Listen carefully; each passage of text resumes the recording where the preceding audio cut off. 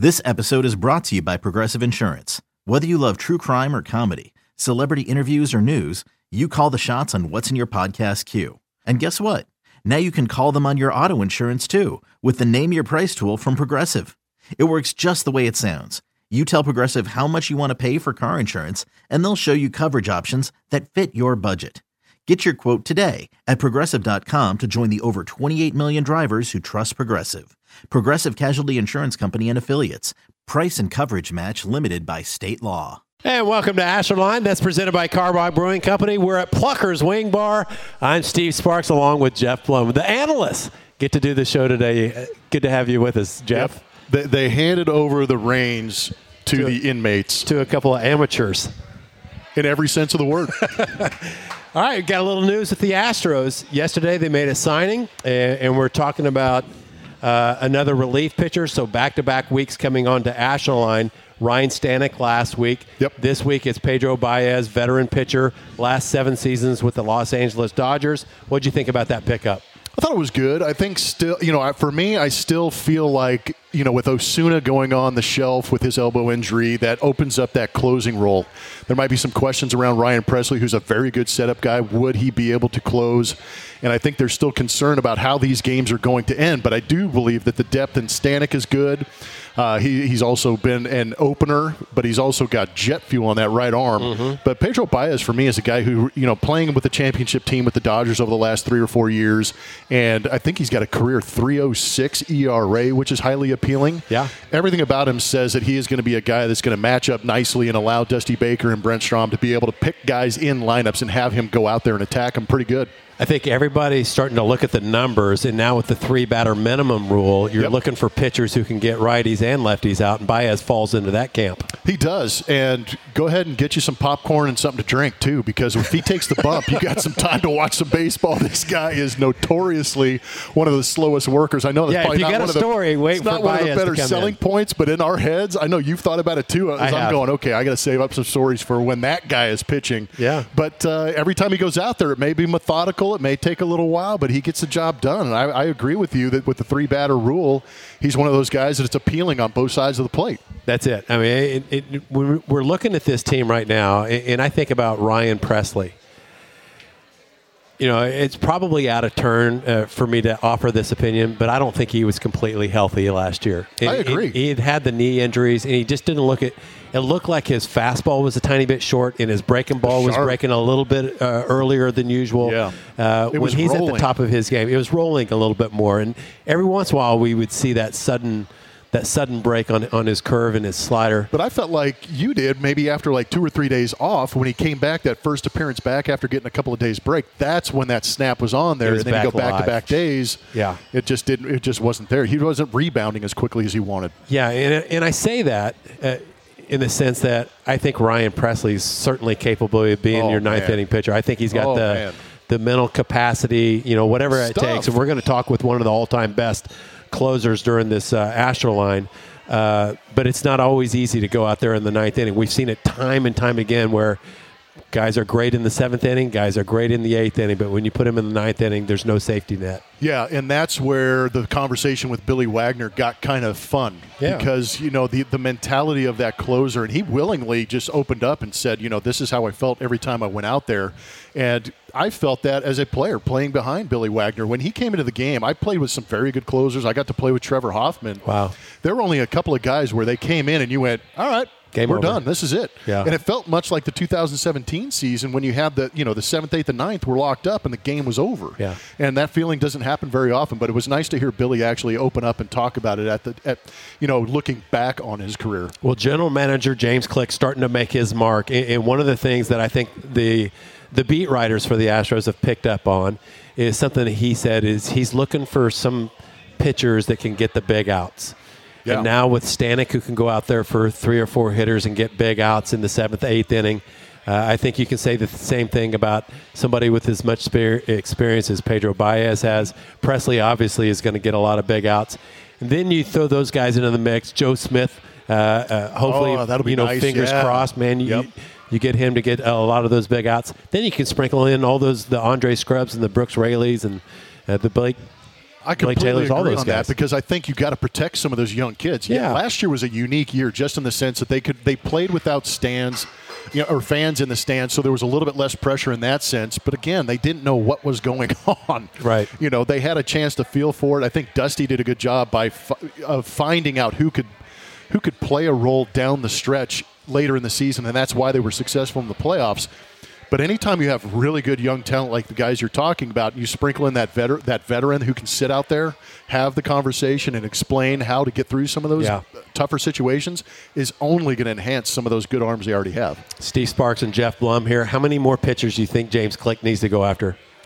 If there's somebody who has closing experience, I think he's got to take a look at him. I would like to say 2 more because I'd love to have that closer. That back end of the bullpen guy, and then I would like to see maybe if you could find that 3-4 starter to mix in there just in case to give a little more protection, a little more depth in that rotation. That would be nice for me. Okay, what about outfield? So we're starting to hear some rumors now. You're hearing those. You're reading these. Where some other teams are starting to shop guys. You never know. It's crazy where teams are financially and who they'll shop. Or how just they to keep project and minor league systems and who they value and would be willing to move. I say that because Andrew Benintendi's name has come up. I'll tell you what. If a left-handed bat who puts together an incredible at-bat and sounds like Michael Brantley. Well, that's what I was just going to say. And he might actually have more power than a guy like Michael Brantley. He might be able to sneak a couple more out of the ballpark for you and provide a little more thump in that lineup if you can get a guy like Andrew Benintendi. We know he can play some defense, and he's played a unique left field in Boston. He played a great left field in the ALCS in 2018 with the Boston Red Sox. Yeah. So we know the defense prowess is theirs, and the at-bats, he'd fit right in. Yeah, and you're looking for maybe 1 or 2 guys to fit into this lineup. Then you're still looking at a top 5 offensive team, I think. I think a lot of teams are going to sleep on this Astros team. Good. Yeah. Because these guys are going to come out and just rake. Yeah. And you forget Yordan Alvarez. Of I course. cannot wait to see what that guy can do healthy throughout the course of the season. Yeah. Talking to Jeff Bagwell, we're both pretty excited about a guy like Yordan. If he's healthy, he might be able to sneak 40 home runs out of the ballpark throughout the course of a season. Wouldn't that be a nice piece to have in the middle of your lineup? That would be sneaky. All right, we got a great show. The 2021 season is fast approaching, and the excitement is building. Make sure you have a seat in the game with a 28-game plan. Whether you want to see every series or be here every weekend, we have the perfect plan for you. Visit Astros.com/ticket plans or call 1-877-9-ASTROS to learn more. Coming up, 2 segments with Billy Wagner, one of the best closers of all time. That's back with more on Astroline right after this. Baseball season, it comes and goes, but Crawford Bock just flows and flows. It's the Bock to drink any time of year. You don't need a reason because it's a dang good beer. You can rock the Bock at a music festival or rodeo, Shakespeare in the Park, or lowrider car show. It's the Bock for bonfires and happy hour, South Padre, even your next baby shower. So share a Crawford Bock anytime with your favorite gals and bros. And when baseball season comes back, let's go Stros! Discover the Palm Beaches. Experience legendary hospitality in Florida's golf capital with special rates at the area's best resorts. Miles of uncrowded beaches stretch from Jupiter to Boca Raton. Small cities and beach towns are waiting for you to explore. More than 160 sun-soaked golf courses are inviting you to play. Start planning your next trip at thepalmbeaches.com. We are back. I am Jeff Blum, and I'm joined with Steve Sparks here at Pluckers, and this is Astroline, brought to you by Karbach Brewing. Join the Astros Virtual Buddies Club today. For $25, we will ship a Buddies backpack, socks, hat, and lanyard right to your door. Virtual Buddies will also have the opportunity to be selected for exclusive virtual experiences that are continuing through the off-season. Visit Astros.com/buddies for more information. Got Billy Wagner, future Hall of Famer. And Billy, I got to ask you this. You're turning 50 in July, and you're still coaching. I imagine you're throwing about an hour's worth of batting practice every single day. Am I right? I'm going to be honest with you. I have splurged and got a few machines since getting close to that 50. So I have I have more coaches, and I start to kind of delegate a little bit more. But I still do my fair share of throwing, and that's about the only thing that doesn't hurt. It's throwing. Yeah. I feel I can throw forever. It's everything else hurts. We'll talk a little bit about your professional career in a little bit, but I'm always curious, you coaching some of these high school kids and being around the club aspect of baseball these days, which has changed completely for all three of us. It's a completely different animal, but you were a guy that could throw 100 miles an hour. How many of your players, or even players on other teams who know who you are, approach you and say, Billy, how do I throw 100 miles an hour? Less than you'd think. Really? Yeah. And most kids have gurus. Most kids have gurus nowadays. that great name. They will. And I think a lot of that's because when you have a guru, you pay him. And what's that guy going to say? So he's not going to tell you anything you don't want to hear. Coach Wagner will. And so they don't, and you know me, I'm pretty straight. And, I try to be, I'm not going to crush a kid's dreams or anything, but the kids, I'm going to say, hey, things have got, these are things that, I did. But I mean, as you know, being in a locker room, you're with a bunch of freaks. And I mean, you don't know why they're able to do the things they're doing. I don't know why I'm 5'10" and can throw as hard as I could, but I mean, this is what I did. And so, when you talk to Nolan or when you talk to some of these older players, they did things that none of us ever did. I mean, nobody did a heavy ball. Nobody did bands and all this. I mean, there's a 45-minute routine to these kids nowadays. And so they don't come up as much. They, I think they're a little bit more impressed when I go out and throw BP and I'm throwing from the mound. And they're like, oh, God, wait a minute. Oh, yeah. Way better movement. You still got that short arm action that just pumps it in there, huh? Oh, yeah. Well, yeah. And so, they'll laugh because I'll come in and I'll put my cleats on. I'll go, all right, guys, let's go. You got me today. And so, and they're like, what? And, it's not as hard as it used to be. But for about the first 4 or 5 years, I would tone it up and go, here we go. And I would gas them. Guys would just be, and so the machine was a little bit more friendly for them and stuff. And so, but I mean, playing long toss and watching these guys, they still get an idea of what I'm trying to teach and stuff. So, but it is, I mean, it has changed a lot for us, but in a lot of good ways. Everything you've accomplished in the game, what motivated you to get back into coaching? I know your kids are probably part of it, but you're really in it and really encouraging these kids. What was it about the game and what is it about coaching that you love so much? Well, I was blessed to have two coaches. I had a lot of coaches, but my high school coach, Luke Perry, was just a huge influence on me. And understanding that, it's about the kid, not the wins and losses. My college coach, Abe Naff, was a huge influence on just being a motivator and teaching kids how to play, not with numbers, but to win, to win the game. And so, and going through pro baseball, it was, you become very selfish. You forget how hard this game is a lot of times. And so once I got out, I said, you know what, I'm going to go back and I'm going to relax and I'm going to teach these kids. I just want these kids to have fun, but I want them to play with a passion and understand the game and, not be so worried about wins and losses. The process of winning and losing will come with how you practice, how you go about your job and your accountability. And so just really preaching that and not really browbeating a kid over, not getting a hit or because I tell them you're going to take bad swings, you're going to make bad pitches, you're going to make good pitches. All these things are going to happen, but, compete. Learn how to compete and don't look back at numbers. Don't sit here and please don't come in and ask me what your pitch count is or what your spin rate or what my launch angle was on that. Just hey, if you got a hit, great. If you're on base, great. If you got that guy out and there's a line drive, great. I said, because at the end of the day, that's what matters, and you're trying to win. And so, but the game in that aspect has changed too because the colleges have put a lot of emphasis on size and maturity and IQ that some of these kids don't get because they're little late bloomers. And so, I try to take a little bit of that pressure off and just say, hey, oh, that'll take care of itself by just going out and competing. And, and I enjoy the kids. I enjoy the relationships with the kids because there's so much more to being a high school coach than going out there and saying, hey, hold the ball this way, grip it that way. I mean, they have so much going on in their life with family, colleges, girlfriends, you name it. And having just a little bit of influence to kind of smooth out, or have somebody just they can sound on and not be judgmental on them. They feel better about that. And so I like that, because my high school coach and college coach was really a lot like that for me. And so we've been very blessed to have a lot of great kids come in, and but it's been good to have that relationship. Billy, why do you think baseball is the ultimate late bloomer sport? It's not a size requirement.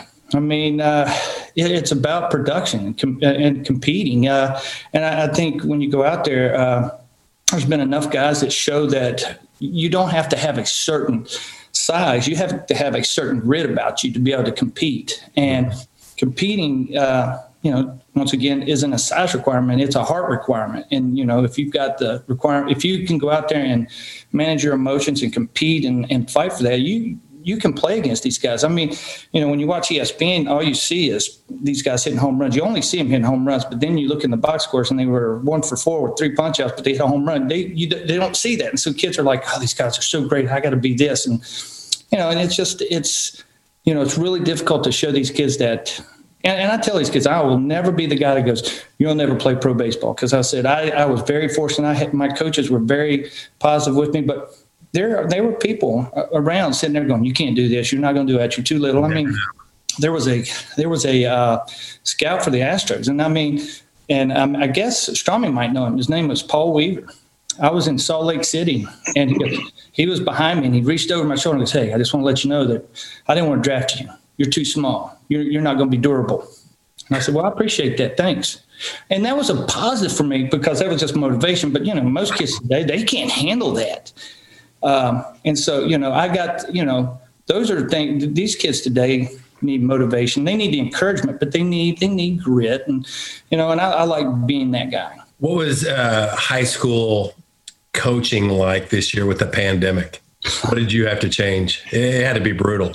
Spray bottles and masks and foggers. And jobs, right? Well, everything. I mean, you're cleaning before they get there. You're making sure masks are on. You're cleaning after they leave. It's just hand sanitizers. We're a small private school, but it's really, I've taken on that extra, like, hey, I'm the grounds crew, and now we have a turf field, which helps a ton. But I'm the cleanup crew. I'm the concession guy. So all these things I try to, the music and the lights and all. So we're doing all that, but it's just it adds a little bit more time. But it's what it takes to be able to have what you want to be able to do. And I'm no guru in baseball, but I love being around baseball. And so I'll do whatever I need to do to be able to have these kids on the field playing and enjoying themselves. Billy, when you were playing in high school and going through the collegiate levels, when did you actually realize that you had that kind of velocity in your left arm? I wasn't very good at knowing who I was. Of course, you have people say, hey, you throw hard and you do this. I had strikeouts, but, you always had, I'm left-handed. I was effectively wild. I really didn't know what I was doing. It kind of, I don't know if I ever thought I was good enough. I think that was one of the things that kind of drove me motivation. I know what numbers say and I know what things, but there's a point where numbers become a target. And so, and a bullseye on you. And so, I never thought about how hard I threw. Everybody else would like to tell me. You of all people know that throwing hard, it still travels a long way. You took me deep. David Eckstein took me deep. It was really, for me, I was never comfortable in my own skin with that, because it only takes one reporter to go, hey, you're a thrower. And all of a sudden you go, how about crush your dreams real quick? Those were the things that really hard. And I had those guys because I was a pitcher in 2010. I was a thrower in 95, 96. And, until I realized that, you can't throw Vinny Castillo straight fastballs the whole time. It just doesn't work. No, you can't. No, he can hit the cheese. A lot of guys get to the big leagues and the ability to be able to hit the cheese. But you actually, you spent your career as a closer, but you also talked a little bit about being a starter and then moving to the closer. What what made that decision for you? Was it the velocity, or was it just the ability to get the swing and miss? Because your swing and miss numbers that we'll talk about in a little bit are off the charts in comparison to guys who are in the Hall of Fame. When I was starting, I didn't like starting because I had one day. I liked the day I started, and that was it. But I didn't have this huge mixture of pitches. It was fastball. And I mean, Jerry Goff was and Strami were my manager, and Jerry Goff was my catcher. And they would tell me, okay, you got to throw 10% changeups in your starts. And I mean, me and Jerry would throw 10 changeups in the first inning. All right, here we go. Get them out of the way. Yeah, but it was, let's do what I do best. And at that time, there wasn't a lot of guys throwing hard. I mean, there was hard guys, but then there wasn't guys throwing 100 miles an hour. There wasn't lefties that were, 5'10" throwing hard uphill. Those were different things that people hadn't seen. And I learned more about my control and ability as a starter through the minor leagues, but getting the opportunity to close was probably the best thing. I mean, and Larry Dierker was a huge influence on that, because I went to Puerto Rico to work on starting in 96, and he ends up taking over in that 97. And he comes down, and he's got a big cigar, and he's sitting there with Matt Galani, and he's asking me what I want to do. Would you want to close, or would you want to start? And I'm like, I want to close. He goes, all right, that sounds good. You and Hudak will be co-closers. I mean, it's pretty. That was how it was, and so and it kind of worked out. Hootie was pitching well. I think he got hurt, and then it just kind of fell on me a little bit. But I mean, it was just I enjoyed having to be ready every day. It would, as I got older, it got more stressful, and it was just that constant preparation. I enjoyed that. But I liked closing way better than starting. All right, we're talking with Billy Wagner. He's a high school coach, maybe a future Hall of Famer. We'll talk a little bit about the Hall of Fame votes when we come back on Astroline right after this. Baseball season, it comes and goes, but Crawford Bach just flows and flows. It's the Bach to drink any time of year. You don't need a reason, because it's a dang good beer. You can rock the Bach at a music festival or rodeo, Shakespeare in the Park, or lowrider car show. It's the Bach for bonfires and happy hour, South Padre, even your next baby shower. So share a Crawford Bach anytime with your favorite gals and bros. And when baseball season comes back, let's go Stros! Discover the Palm Beaches. Experience legendary hospitality in Florida's Gulf capital with special rates at the area's best resorts. Miles of uncrowded beaches stretch from Jupiter to Boca Raton. Small cities and beach towns are waiting for you to explore. More than 160 sun-soaked golf courses are inviting you to play. Start planning your next trip at thepalmbeaches.com. And welcome back to Astroline. It's brought to you by, of course, Carbach Brewing Company. We're at Plucker's Wing Bar on 1400 North Shepherd. Get ready for 2021 by checking out the Astros team store at Union Station. Stop by Monday through Saturday for the latest Astros merchandise, or call in an order for stadium side pickup. Visit astros.com/team store for more information. A little bit more with Billy Wagner coming up. And Blummer, you had the first question. We love Billy Wagner. And Billy, there is a rise in votes, and you're trending the right way. What would the Hall of Fame induction mean to you? I think it's hard to put into words, because it's just something I think every player wants. I mean, there's no doubt when you watch the Hall of Fame inductions and you see the guys up there, I mean, everybody's practiced that induction speech. Oh, yeah. I've practiced that thing a million times. Just what's that sound like? What would that feel like? Because you know what? Whatever I practice ain't going to come out when I get on there. I'm going to be a ball of tears and emotion. So to be able to sit there and look around and go, there's Barry Larkin, there's Nolan Ryan, there's Sandy Koufax. These guys that have been there, I think that is. It's hard to fathom, isn't it? When you've come from welfare to middle class to humble beginnings. Yeah. Yeah. I mean, those aren't things you think about. And then when I grew up, I mean, every guy that was on TV, they were millionaires. They had to have silver spoons. It was just until you realize and mature that, getting that break and doing something with that moment, that was, I think, getting 300 saves was like, if you get 300 saves, hey, there's a real shot here. 400, you should have no problem. And then, then you get that, and then the real hard part comes, because now that the numbers aren't the issue for why things are what they are. I mean, so everything's politically correct. And unfortunately, I'm not a politically correct person. Yeah, a lot of that's timing too, right? Well, yeah, Mo and Trevor screwed it up for everybody. Right, exactly. They would not retire and quit or lose. They killed it for everybody. Yeah. So, but I mean, it's been a blast. You idolize Nolan Ryan, and I would imagine the first time you got a chance to meet him, one of the things that probably endeared you to Nolan was how humble he was because of your personality. Is that right? Well, he made his debut in pro ball in my hometown. Really? I mean, Marion, Virginia. Yeah, my dad saw him. It was crazy. And it was funny because the very first time I met Nolan, he's in there with Dennis Laborio in the locker room, and Dennis calls me in, and I'm just a wreck. And so I'm talking to him, and I go, I go, yeah, Nolan, you made your debut in my hometown, Marion, Virginia. He goes, yeah, I didn't like that place. Oh, yeah. Oh, right. Yeah, thanks. So, and that was, but I mean, over the years, I got to spend more time. And I remember, I was 96 or 97. I went through like a 6-week, I stunk. I don't know what it was. Couldn't get anybody out, good, bad, it didn't matter. And so Dirk and all those guys, they go, hey, oh my God, we'll get him to Nolan. Nolan will fix him. He fixed Randy Johnson. So sure enough, I get a phone call from Nolan. And getting a phone call from Nolan is like, hey, this is Nolan Ryan. Like, and then when you walk up to him, hey, I'm Nolan Ryan. Like that, he's sitting there like, okay.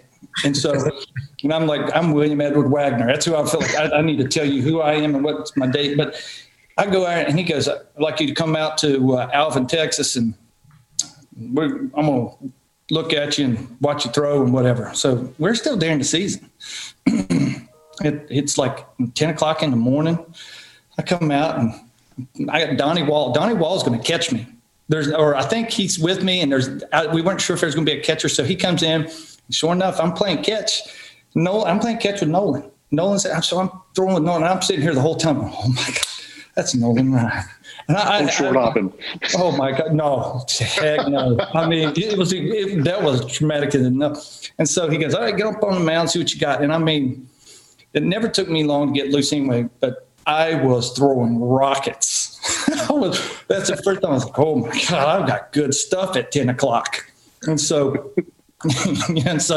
he looks at me, and I mean, literally, I throw him 10 pitches. And he goes, oh, hell, kid, you're good. And that was all he said. So I go back to that was it. Astrodome. What's that? That was it. That was it. And he goes, thanks for coming. So he calls Dirk and goes, oh, he's good. And so, of course, they put me in that night. I think I give up a run. I punch out 3, I give up a run, but they're like, oh, he's back. And stuff. And it was sort of like when it was funny because it's sort of like when Randy Johnson came in and I came back and they're like, oh, you need to talk to Randy about his slider. I go up and I go, hey, Randy, hey, show me how you drip. Can you help me work on this? And he goes, I hold it like this. All right. Okay, good talk. Yeah, got it. And I think 99, I end up having this really good year. Breaking balls real good. All of a sudden, Randy Johnson's like, yeah, I worked with him. And I'm like, showed him my slider. I'm like, are you kidding me? He owes everything to me. Randy Johnson's over here trying to go, yeah, we worked on that. And I'm like, dude, your back was hurt. You're laying in the dang. I mean, he was laying down. He couldn't throw all the time. His back was hurt. Go out, pitch 8 innings, punch out 20. I can't finish that last one. My back's hurt. Get him waxed. That's what I told him. I was like, what? You know, paid all this money. But it was funny. But I mean, but really, Nolan was just, I mean, even I think 2 years ago when I came in and I threw out the first pitch and I walk in and, it's something to see Baggy and Biz. I mean, there's still those iconic figures, but I walk in and there's Nolan. And I've met Nolan 100 times. Hey, Nolan Ryan. Yes, you are. Yes, you are. I mean, he's just such an awesome person, though. He never asked me silly stuff. It's like, hey, how's them cows doing? It's always about farmer. Well, So it's great. So he puts you at ease a little bit more now. Yeah, nothing like a couple of ball players talking about beef before baseball. But, hey, I get traded over in 2002, and I become a part of the Astros, and I'm playing third base, and I'm getting to realize what Houston summers are like, 105, humidity, sweating bullets. And I want to know something. When you came into games, I'd be standing at third base, and all of a sudden I would feel this whoosh on the right-hand side of me when we were playing at Minute Maid Park. And it was every ounce of humidity outside the stadium that just came rushing in and took me out as you came into games. Did you have any control over that, or is that something you wanted? No. Nobody wants that. Lord, that's good to know, because for the entire time we played together, I blamed you for that. Well, good. You know what? Because I was sitting there and I was like, who? What? And I remember talking to Drayton about that, and Drayton goes, well, I promised the city of Houston we were going to have outdoor baseball. I'm like, holy. I said, all righty. I went from 5'10" each game. I'm back to 5'8". I was going to say, you pitched one inning and you lost the most weight of anybody on the team. Well, I remember just being drenched and just feeling like I'd done. And, Baggy and them were looking at me like, I've just played nine innings, 162 games, 9 innings, and I'm great. And I'm like, good. I'm pouring sweat. I don't know why they did that, but that's what Drayton always told me. Well, I promised them outdoor baseball. Well, that's good. We can be friends again. I just thought it cracked me up. I'm like, why is Billy asking for the roof to be open, man? Does the ball not travel as well, or what's going on? Oh, yeah. The balls have been hit off me. They travel well. They travel well. Shut up, dude. A few of them did. Who did you hate facing? Was Piazza one of the worst? No. Well, I'll be honest with you. It's like Osmus, like you, like Eckstein, like guys that, if you made a mistake, they could do some damage. But I mean, they were 8, 9, fell off, battled again. All of a sudden, base hit, you're out there going, holy cow. Now that guy comes back around and you've done 25 pitches and you're starting to feel it in 105 degree, 200 degree humidity. Like, oh my God. But those were the guys. Miguel Oliva wore me out. Oh my God. Yeah. He would wear me. These guys would wear me out. But, so funny. I know some of the bigger guys like Mac and Barry. And Sosa a lot. Those guys, those two got me, but 1 for 5. So I was never like, here we go. I mean, it was, I enjoyed that because it was really a win-win for me. I mean, I remember coming in one time and Reggie Jackson asked me, he come in the dugout and he saw me, he goes, hey, Wags. And I go, hey, Reggie Jackson, oh my God. And he goes, he did this one time. I said, one time, he goes, I'd like to face you one time. And he goes, now you'd probably strike me out 9 out of 10 times because one time. I'm like, let's do it. Let's go. But I mean, it was pretty cool. I mean, I like that guy. I like, hey, power on power. And I mean, when McGuire took me so deep, he almost took me out of Busch Stadium. I mean, it literally hit like the first or second row from going out. I come in and we just lost the game and Biggio's going, oh my God, that's awesome. You're like, really? That's, I mean, and Bagwell's going, hey, let me forearm bash you. I'm like, what? What? Those guys are special. Oh, they are. And you're sitting there going, and so it was great when Kerry Woods like dominated them. I was like, Kerry was awesome. I'm getting a signed ball and I'm in the clubhouse. He was so awesome. That was so cool. And they're like so pissed. You've got the death stare from Bagwell and you've got Biggio walking around like he's going to kill somebody. It was awesome. So I love being able to sit there and just give it right back to him. Hey, I got one more question before I'm going to throw it to Sparky, but it was 2003 and we're in Yankee Stadium. Royo comes out of the game in the first inning, and we proceed to go through almost our entire bullpen to get to you to close out a game that we had in hand. And you close this game out on a ground ball to Baggy, and you're fist pumping, and Baggy's kind of looking at you like, what's wrong with this guy, man? We're a big deal, And tell me how that conversation went, because I tell the story all the time on air because it's so fascinating to people that some of us have no idea that no-hitter even happened until the end of the game. But this doesn't either, right? I had no idea. No. I'm out there, and I mean, I am hyped out of my mind, and I am just pumping ground ball to Baggy. I'm sprinting. I'm blowing hamstrings out to get over there. I get the ball, and I'm like this. Baggy looks at me. He's like, I'm good. And I go, you dumbass. It's a no-hitter. Yankee Stadium, no-hitter. And he's looking at me like, what? I was so bad. It was the biggest downer. I'm like, what? This is a no-hitter in Yankee Stadium. It's never been done. It hadn't been done in 56 years. And it's so funny because that night they were telling us about all these stories about the ghosts in the outfield and stuff. And so I'm like, shoot. And so all of a sudden I'm out there, and I mean, Jimmy Williams is calling down, hey, you want this inning? I'm like, hell yeah. Well, I'm up before he's even calling. I'm like picking phone. Yeah, I'm good. And so, Dotel, Lidge, me, I mean, there was no doubt we were going to have this opportunity. And so, but it was just so funny. I remember and Jeff Kent, you've got these guys that are acting like, oh, it's no big deal. And it was such a killer. And then they come in, and Barry Waters has got champagne. And everybody's like walking around like, why? What's the big deal here? And, and it was so short-lived because it was a night game, and, of course, a 1 o'clock game. We have a 1 o'clock game. I don't think I got to bed till like 4. And I remember getting up, going and we had an interview at like 9 o'clock. We're sitting here doing it. And everybody's pitching, and everybody had pitched that night had to come in the next day except me. They wore it. Everybody was available. Everybody give up a run. It was like one of those things. And I was sitting out there just going, oh God, don't put me in. All right. Hey, I called Brent Strom, the Astros pitching coach, about an hour ago. And I said, hey, I'm going to talk to Billy. Give me a story. He goes, I'll tell you one. I'm not sure if Billy knows or not, but it was in 1995. He was your pitching coach in Tucson. Mm-hmm. And you were a starting pitcher. You mentioned that a while ago after you were drafted. And he said that team was going to the playoffs. He had to call the farm director to get more baseballs. Did you know about this? Mm. So he calls Fred Nelson, I believe it was, says, hey, we need some more baseballs for the playoffs. He goes, what? What are you talking about? We don't have that in the budget.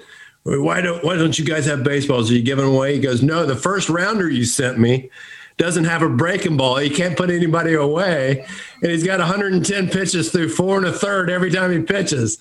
And they foul off every one of these pearls. New baseballs because of Billy Wagner. Oh, without a doubt. So the question is, when did you pick up the breaking ball? Because that was obviously the difference maker. Well, I had a curveball. I just couldn't throw. I had a hammer curveball, but it was one of those, you like throw it super hard, super short, and it's like, oh, I can't swing at it. I never got anybody to swing it. And if I threw it for a strike, it was wow, okay, good. And so that was really, I went to the big leagues with one pitch and this sometime curveball. And Jerry Hunsinger is the one that said, listen, we're in Dodger Stadium. I give him a home run to Raul Mondesi on back-to-back curveballs. Wow. And he comes in, and Jerry is furious. He's right in my face, and he's like, no more curveballs. You're throwing a slider. I go, I don't know how to throw a slider. You figure it out. Really? We're in the middle of the season. I'm like, oh, okay. Mike Magnatis, who taught me how to throw a slider. No kidding. Mike Magnatis. And so I'm sitting here, and I'm looking around. Mags is sitting beside me going, he goes, well, it was just awful. And then Lidge kind of helped me kind of get a little bit better, but it was yes. When I was in college, it was nothing for me to throw 150 to 175 pitches a game. Absolutely not an issue, not a problem. And so, but yeah, I can definitely believe that without a doubt, because there was many a game where I'm like 8-9 pitches a batter. I think when you first broke into the big leagues, we can figure out who your mentors were, because you had a lot of veterans: Draybeck, Swindell, Danny Darwin, I think, Brocail, some of these guys. But once you got to the latter stages of your career, what were you telling guys? What were you teaching some of the guys to pitch in the ninth inning? Don't forget about Xavier Hernandez. Oh, yeah, Xavier Hernandez was a huge influence on me. Mike Maddox was a huge influence on me. Because a lot of times a closer feels like he has to be 100% to be effective. Hey, you know who else was on that team? Julian Morales' father-in-law, Terry Clark. Terry Clark was on that team. Yep. Oh, my gosh. TC. Yep. Holy cow. Okay, so what did X teach you besides scuffing? Accountability. Huge accountability. Okay. He was, when I took over as a closer, he said, he pulled me to the side and he goes, these are the things I want you to do. Win, lose, or draw. You'll be at your locker. I'll have a towel, a water, and a beer for you.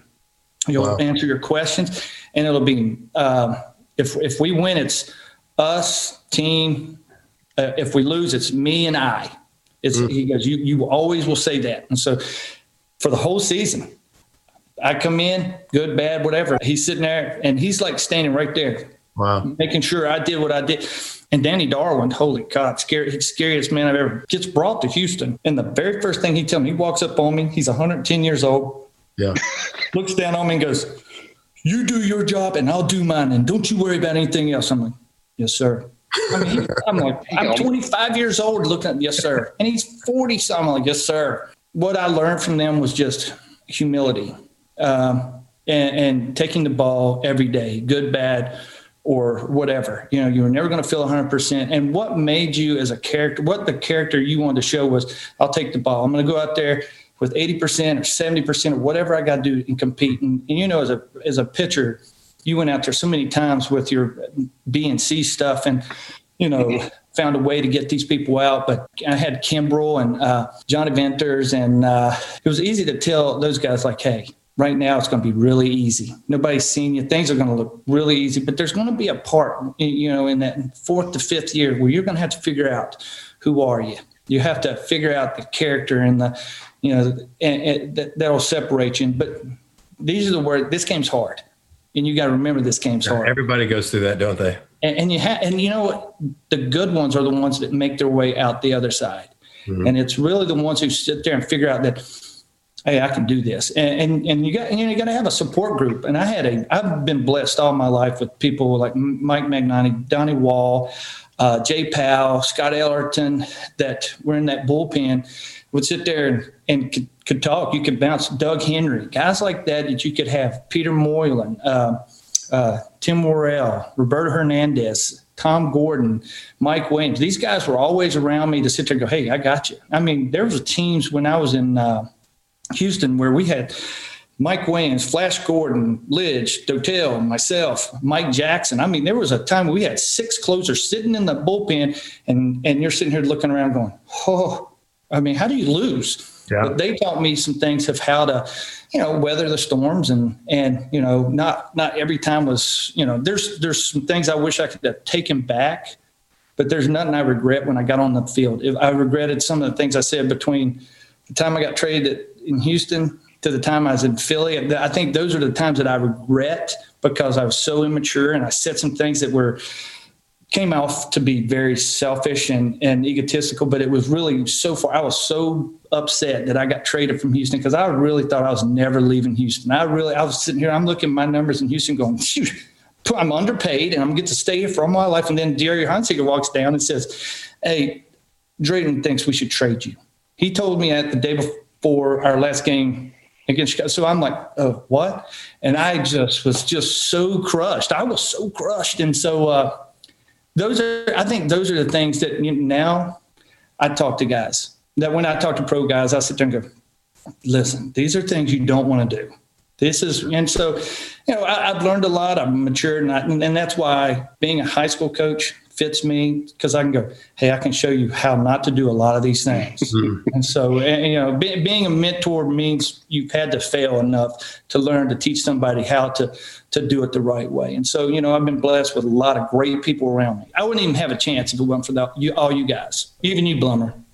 Hey, for a brief moment in time, it was a lot of fun playing behind you, dude. I miss those days. And, to have the opportunity to go back occasionally has been a lot of fun. Hopefully I'll get back down there. This whole COVID thing will get out of the way and I get back down there and spend more time. Even you, Blummer. I like that comment. He did that on purpose, Blummer. Man. He did do that on purpose. I felt like that was all my friends say that. Even you, Blummer. I'm used to it. So that's very telling. I mean, I love the fact that Billy Wagner just leaves it all out there. He doesn't shy away from I want to be in the Hall of Fame. And he's not shy, and I love that. He hasn't been shy about anything in his life. Yeah, that's true. I mean, you didn't have a chance to play with him. I was with him in 02-03 when I was playing here, and can't remember. I think it was 2003 when we were going for the National League Central against the Cubs, and we were expecting a big move to be made at the trade deadline because we were just one arm away from actually solidifying a rotation and kind of moving forward. That was the dawn of Octavio Dotel, Brad Lidge, and then Billy Wagner. I mean, we were starting to shut games down with big-time arms. And, I think it was Randy Wolf we got, and Billy Wagner was like, I got something to say. He stood up and he said, that's kind of, what are we doing? He goes, we need to go out and get people. He's a guy, but we need big-time arms. And he wasn't afraid to say anything to Drayton. He wasn't afraid to say anything to the media. But those are the guys that hold you accountable and expect the most out of you in the clubhouse. And that's what I appreciated about Billy. And that's really what I learned the 2 years I was here with the Houston Astros to begin with. Boy, he was something else. And a lot of times we talk about the eye test, and we just kind of knew it when we were playing. There's certain guys, and I honestly felt this, and I'm not just saying this because he was our guest or that we were talking to him. Billy Wagner was a Hall of Famer, man. That guy closed it out, and he was intimidating, and he was one of the 1% best that we've ever seen. Absolutely. I told you I had the luxury of playing behind Trevor Hoffman, and that was one guy that when he came into the ball game, the game was over. And I'm with you. The first 3 years I was in the big leagues, having to face those guys, that's where that fear was instilled. But playing behind them, you started to understand a little bit more on how the process kind of came about and why they were so good. Well, don't forget, you can see this on Astros YouTube channel. That'll be on there in its entirety. That was Billy Wagner. A lot of great stuff. We got one more little tiny segment left on this Astro Line. It's brought to you by Karbach Brewing Company. We're at Plucker's Wing Bar, 1400 North Shepherd. We'll be back with the last segment right after this. Baseball season, it comes and goes, but Crawford Bach just flows and flows. It's the Bach to drink any time of year.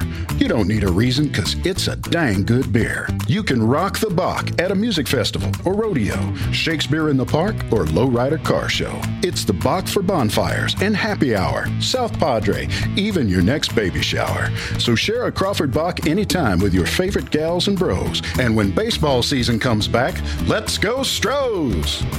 Discover the Palm Beaches. Experience legendary hospitality in Florida's Gulf capital with special rates at the area's best resorts. Miles of uncrowded beaches stretch from Jupiter to Boca Raton.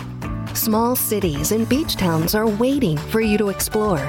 More than 160 sun-soaked golf courses are inviting you to play. Start planning your next trip at thepalmbeaches.com. Yeah, welcome back to the last segment of Astro Line. Of course, that's presented by Karbach Brewing Company. We're at Plucker's Wing Bar at 1400 North Shepherd. Steve Sparks with Jeff Blum. And we just got a few seconds here. We want to thank our engineers, Matt Bolts and Joe George, who did such a great job. Don't forget, next Astro Line is next Thursday, and that's going to be Blummer with Robert Ford. So look forward to that. Was that 40 or 50 wings you just scarfed down, Blummer? That is so not intelligible that it just sounds exactly like one of your broadcasts with TK. Very good. All right, 35 seconds left in the show. What'd you take away from Billy Wagner? Yep. That's great stuff. Thanks for opening up, Blummer. Hey, next week is going to be great as we march forward. James Click has been doing such a great job of filling out this bullpen right now. We've got our fingers crossed that we're going to start seeing a couple more signings in the next week or two. So hopefully we'll have a little bit more information. For Jeff Blum, I'm Steve Sparks. You're listening to Astro Line. That was presented by Karbach Brewing Company. Okay, picture this. It's Friday afternoon when a thought hits you. I can waste another weekend doing the same old whatever, or I can conquer it. I can hop into my all-new Hyundai Santa Fe and hit the road. Any road. The steeper, the better. Because my all-new Santa Fe is available with H-Track all-wheel drive, so I can hit the trail without a worry in the world. Heck, with 3 rows and best-in-class rear cargo space, I can pack the whole family in with all our gear. We've got available dual wireless charging for our phones, so we'll never lose touch with civilization, and we won't lose touch with the primordial power of Mother Earth. So which is it? Waste the weekend or do something a little more epic? And conquer it in the all-new Hyundai Santa Fe. Visit HyundaiUSA.com or call 562-314-4603 for more details. Hyundai, there's joy in every journey.